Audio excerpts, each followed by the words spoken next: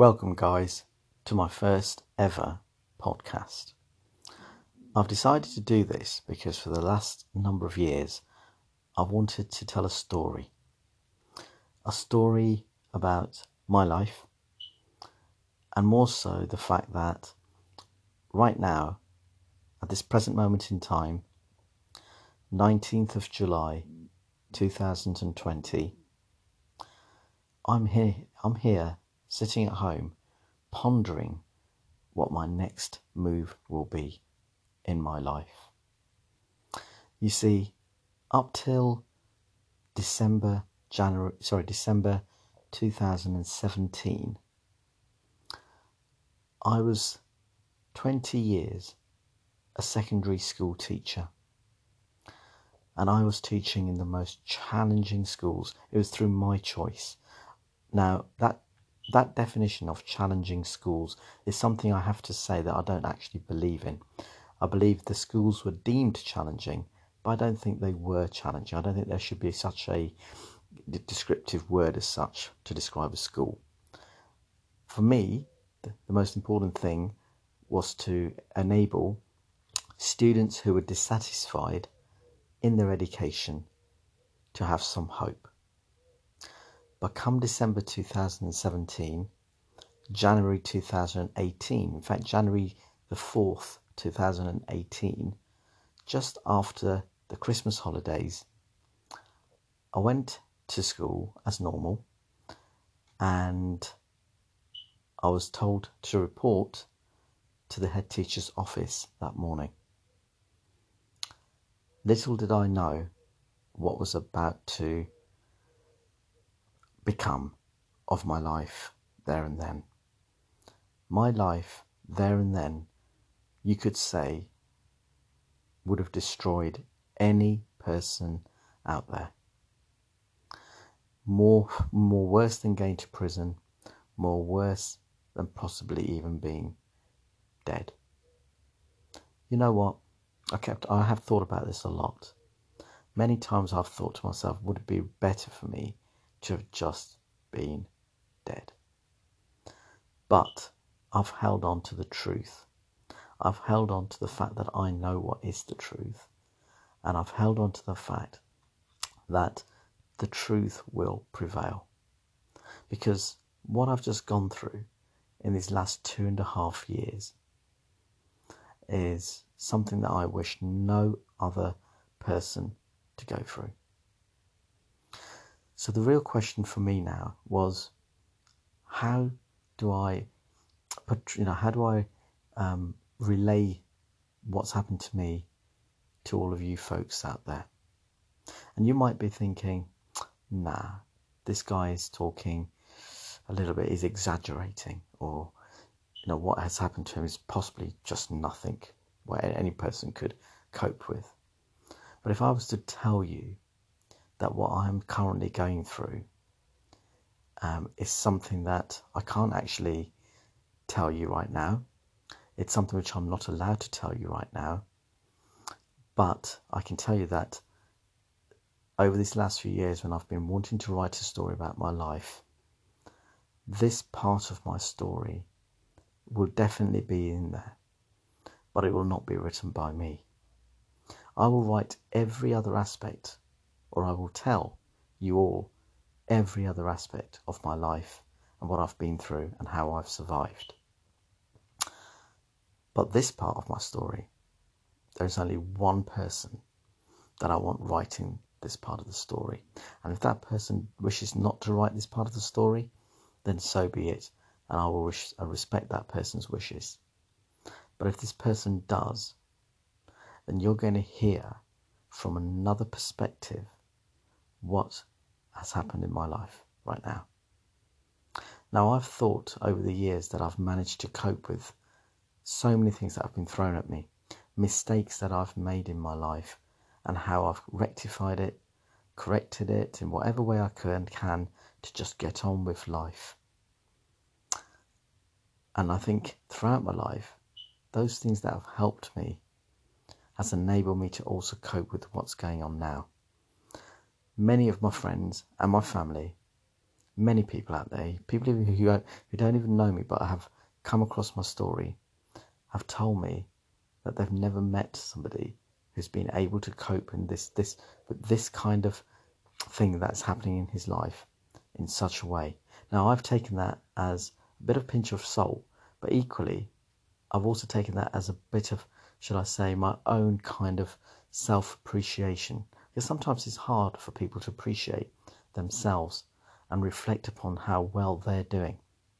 So I'm going to take every step, and I decided when this came out in 2018, I was going to make sure that every single day that I would reflect and make sure that I would say to myself, you've survived another day, keep fighting. And one day I said to myself, one day this story will aim to reach a number of people out there who will probably have gone through the same thing as in my life, and to give them hope and to give them some sort of sense of to fight for what you believe in. And I'm going to tell you what that thing is. It's quite simply, it's your children. Your children. Fighting for your children. It's the only thing that I've been doing for the last number of years. So, here's my story. I would love you to to come back to me if you want. I don't know how I'm going to release these podcasts. If anybody out there is going through any form of mental health issues or any form of issues that they would wish to talk about, get it off their chest, you know what? Contact me. Let's talk. But this story wasn't supposed to be about what's happening in my life right now. It just so happens it's happened.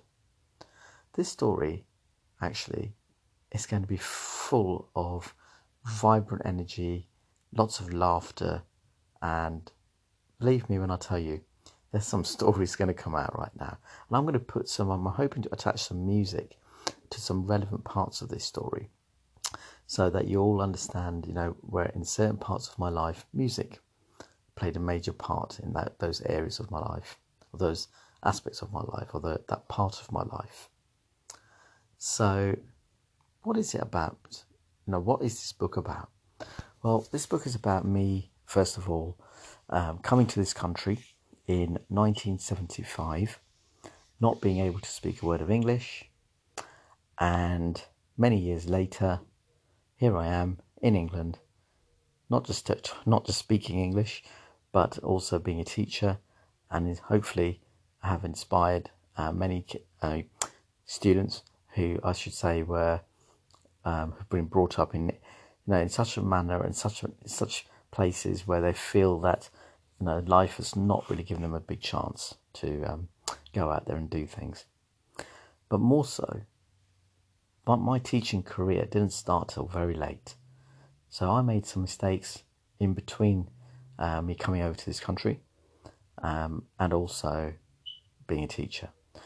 But then you might also want to know that I was also a very successful football manager. I managed my own football team at the age of 17 and then took that even further. Now, I didn't manage a Premier League team or anything like that. This was like a Sunday league football team.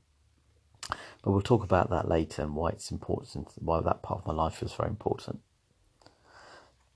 So, without further ado, let's start from when I first was born. Now, people often ask others, what was the first thing that you remember seeing through your eyes? Well, not to be not to come across sordid or in any sort of way dirty, I suppose, or I don't know how to express this, but I do remember the first thing, and I've always had a very good long-term memory, but I do remember, and it's never gone out of my mind that I do remember suckling my mother's breast. And I'm absolutely positive that this was actually in a hospital in Sri Lanka, because I can still see the corridors. Now, some people have said, no, you can't be able to remember that. Look, I don't know. All I know is that it has come into my head a lot, and I do believe that is the first thing I can remember from when I was a child or a baby even, yeah. So there you go. I was born on 14th of July 1970 in Sri Lanka.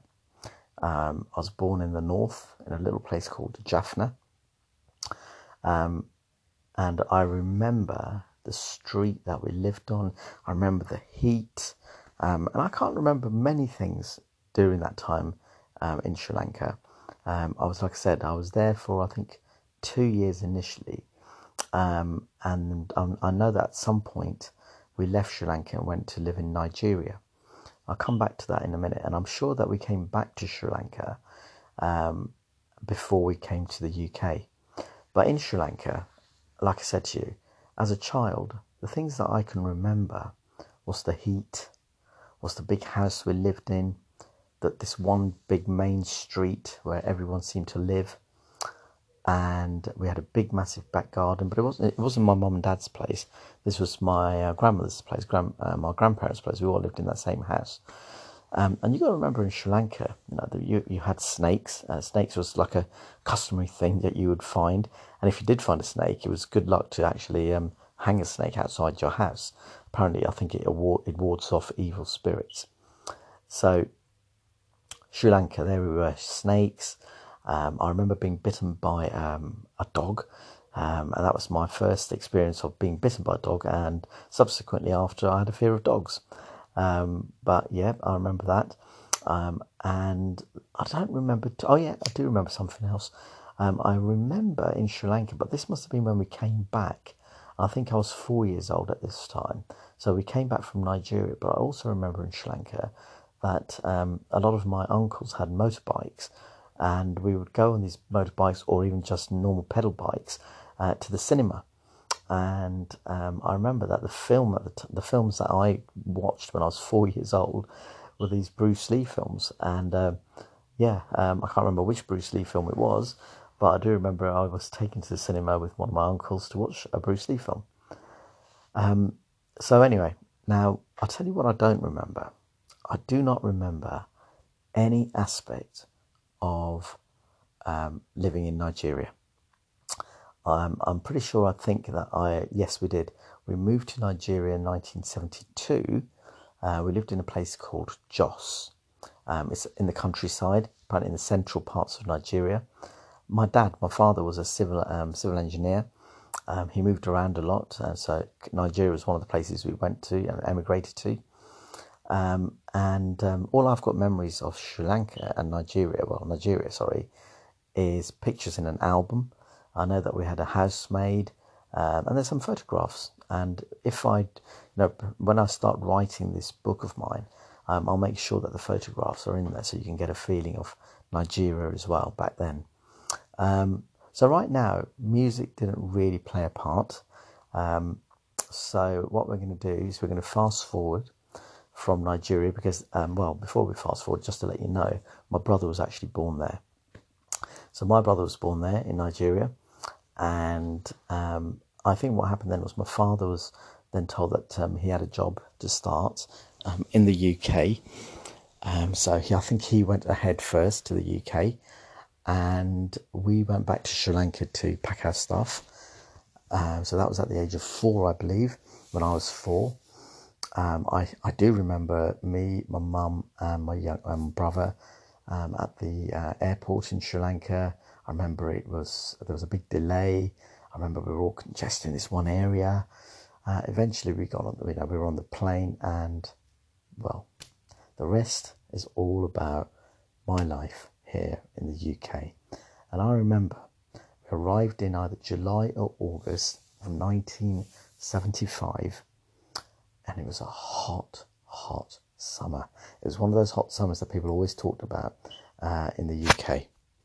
So I arrived here in the UK, hot summer, off the plane, and I can't really remember what I wore, to be honest with you, but we were collected by my dad, my father, and we were taken to the first place where we live.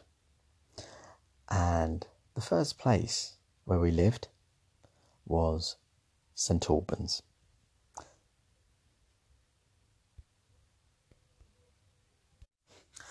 So, St Albans. St Albans, if you don't know, well, it is, right? It is a very leafy, lovely town in the UK, in Hertfordshire. But back then, of course, none of this, no, I didn't know anything about any place or anything really. So I arrived in the UK, and all I could remember was that I can only really understand Sri Lankan Tamil. Tamil was the language, and I think I could speak Tamil. But anyway, so me and my brother, was 3 and I was 5, and we arrived in St Albans. We lived in a maisonette, so we lived upstairs. Now, I do recall that we used to call the person downstairs as the downstairs lady. She's quite an elderly woman who lived downstairs. We had a back garden, and it was more or less a very narrow, just a medium-sized but narrow garden, which we kind of had an imaginary line through the middle, so where she had one half and we had another half. But we lived upstairs in a 1-bedroom maisonette. So if you can imagine, we had a living room, of course, but which kind of faced the road that we lived on. It was actually Brampton Road in St Albans. Now that's going to be quite significant later on, for very many reasons. But anyway, so we lived in Brampton Road in St Albans, and I remember the first thing I can remember in St Albans in this flat was this thing which was showing some pictures on the screen. Of course, later I found out, that was the television, black and white. I remember walking around the television thinking, where is these thing that I can see on the screen? Some people, and just walked around the screen and thinking, where are these people? I remember that we also, as a family, would sleep on one bed, whichever way was comfortable. And what else do I remember? I remember that my mum, I remember my mum used to give us breakfast in the morning, and it was always egg, just literally a cracked egg into a little bowl, and we would dip bread in it with tea. Of course, tea became a major part of my life. Coming from a country that produces tea, tea every morning was what we all had. But here we were in St Albans, and my dad had his job.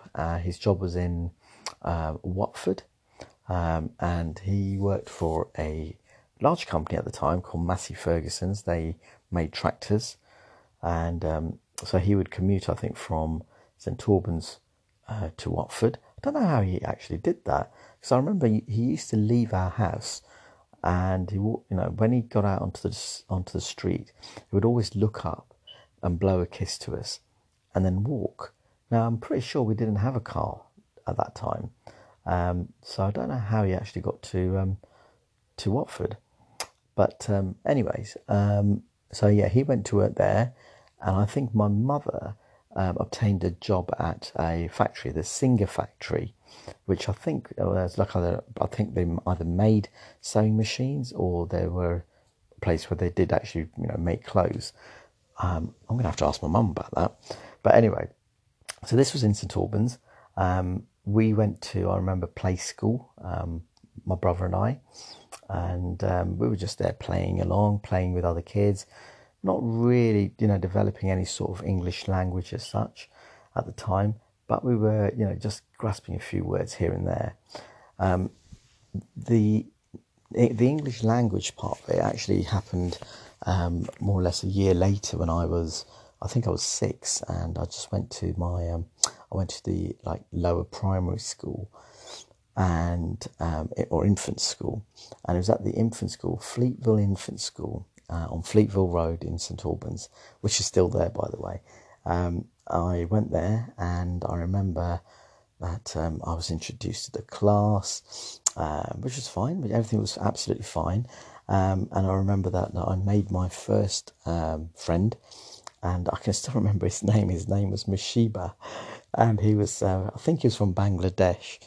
And I remember because we were both kind of, at the time we were classed, I think, EAL kids, or whatever terminology was back then. We all, both me and Mushiba, I remember, had our own, separate timetables where we would be taken out of class and out of the learning in the class, and actually and had extra English lessons, and then we would go back into the class and reintegrate. But I do remember the first words that I ever, English words that I was, speaking or saying, and that was me, you, wonderful. So I would always look at Mushiba and just look at him and go, me, you, wonderful. And then I would say to other people. And then I remember my dad, and over many years, my dad would remind me of this, me, you, wonderful. What else do I remember when I was there at that school? I remember that we had, both me and my brother, when my brother also came to that school, I do remember that both of us were going through meeting a speech therapist, and the speech therapist was fantastic. Now, whereas I didn't have any sort of speech impediment or anything like that, what the speech therapist made me do was actually develop my tone, that voice, in terms of not just understanding English language, because I was having the English language lessons in school, but the tone of me, my accent, which I developed, came through the speech therapy. Whereas my brother did have a slight speech impediment. He couldn't say say words that began with "s", like snake. So he would say "tnake", yeah, or he would say, instead of C, he would say T. But he could say words with sh, like shake, but he just couldn't say anything beginning with s. But anyway, he also went through the speech therapy thing, and very quickly, the speech therapist also got to remove that aspect of his language and his learning in terms of the English vocabulary. But both of us just developed our English language very quickly, and I still to this day believe that it was all down to the speech therapist predominantly. So I've got a lot of time for speech therapists now at this moment in time. So anyway, so here we were in St Albans, going to school, making new friends. And actually, I remember primary school was great. We went on to, was it primary or infants? It was infant school. And I think then we went on to the middle school. I think it was called Fleetwell Middle School, or something like that. That was on the Hatfield Road. I understand it's still there. And I remember, I do remember some teachers' names. Mrs. Graham, I understand, and there was a Mrs. Stewart. So that was where we were. We went to, I went there first, of course, the middle school. Me and my brother was very close, actually. We would hang around together all the time, and my dad would always take us out in, either in the evenings or in the weekends to the playground. I remember this one incident, actually. So, in fact, I remember the kind of clothes we used to wear. Wow, gosh. I mean, me and my brother both had these like mop heads, like hair that just came down like a mop. Very late 70s, early 80s, where turtleneck jumpers with checkered trousers, proper like, at the time we didn't know anything about this, but I think we probably looked like rude boys, from the old Scar era. But anyway, so both me and my brother, so by now I think we were 8 and 6. We were living in St Albans, and what else do I remember? So there was this one particular day, some of our friends had come round, and my family always had these gatherings on a Saturday. But anyway, me and my brother had we'd just gone for a walk down to the park, to the playground, and when we got there to this playground, these two lads, oh wow, these two lads came along and kind of bullied us a little bit, and I don't know, I don't think they did anything to really harm us, yeah, but me and my brother both ended up just having shedding tears, yeah. And I remember because we went back, and my dad was like, what happened, what's happened? And but my brother just turned around and went, there was a fat boy and there was a thin boy. Anyway, so without wanting to use those words in any sort of derogatory kind of way, my brother, that was the first thing that came into his head, and I remember we just called him Fat Boy and Thin Boy. But anyway, as it goes, my dad literally he takes everything seriously, and my dad basically walked with us to the park looking for these kids who had actually came and one of them did I don't know what he did. I think he did some sort of backflip maneuver, and he threw me across the park on the grass, and also my young brother. But then my dad came along, and he went looking for these kids, and we found them hiding in a garden behind a fence. I remember my dad looking at them, going, "Oh, so you want to play with my brothers? Sorry, you want to play? You want to throw my young to these guys around who you're much older? Why don't you both come and throw me around?" These two kids, I remember their faces. Oh my gosh, I wonder what became of those two guys. But anyway, so yeah, that was when we were 8, and my brother was 6, and I had a great, I loved every minute of going to the middle school. One of my best friends lived 2 doors away from me, and I remember his name. I think his name was John Rios. I thought he had the potential to be a fantastic footballer. By now my English had really developed, and I was really getting into football. And I remember watching football on TV. I didn't really know much about football. What I did know was back then was I collected the football stickers. Now I'm trying to remember which World Cup it was. I think it was I can't remember. It was the late 70s one. And I got all the stickers, and of course we were all swapping stickers and what have you. And so I remember that there was also that time the Division 1 album as well, and I remember that one of the things I vaguely remember on that was the badge. One of the badges I got was of St Mirren, and I quite liked it, and for some reason or other that was my favourite Scottish football team because of that badge. But initially I was supporting Watford. The reason why I was supporting Watford was that somebody at my school had said that Watford had scored 90 odd goals. You got to remember, I really didn't know much about football. Plus, I still hadn't grasped this whole TV thing. But someone was telling me about Watford scoring 90 odd goals in a game, and I think one of the chaps had bent the ball so that he'd actually scored by sending the ball around the goal. Yeah. So not actually within the field of play, but around the goal, like as in behind the goal, and it came back in and went in the net. I was thinking, wow, this guy must have been spectacular. So I was supporting Watford for a while until, actually, I'll tell you when it was until, because it was for a while actually when I was still there in St Albans. But that was where my love for football came about.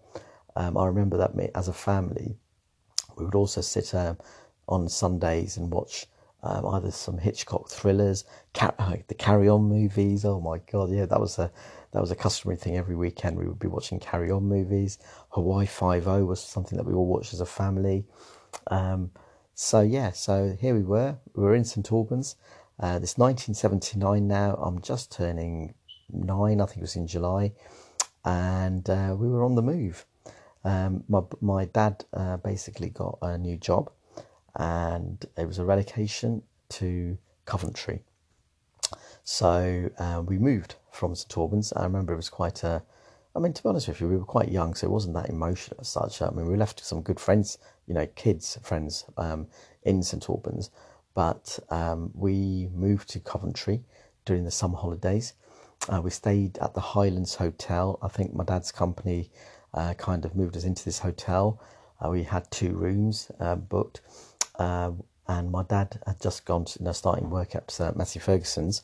So it was still Massey Ferguson's, but it was in the Coventry Massey Ferguson's. The idea was that we were looking for a house as well, and while we found the house, we would stay in the hotel. And it also so happened that my mum was pregnant at the time, and she was due a baby fairly soon. Now, there was a chap that my dad knew when we were in St Albans, and I think he had two girls, 2 daughters, same age as me and my brother, and they also got relocated to Coventry, so they moved at the same time.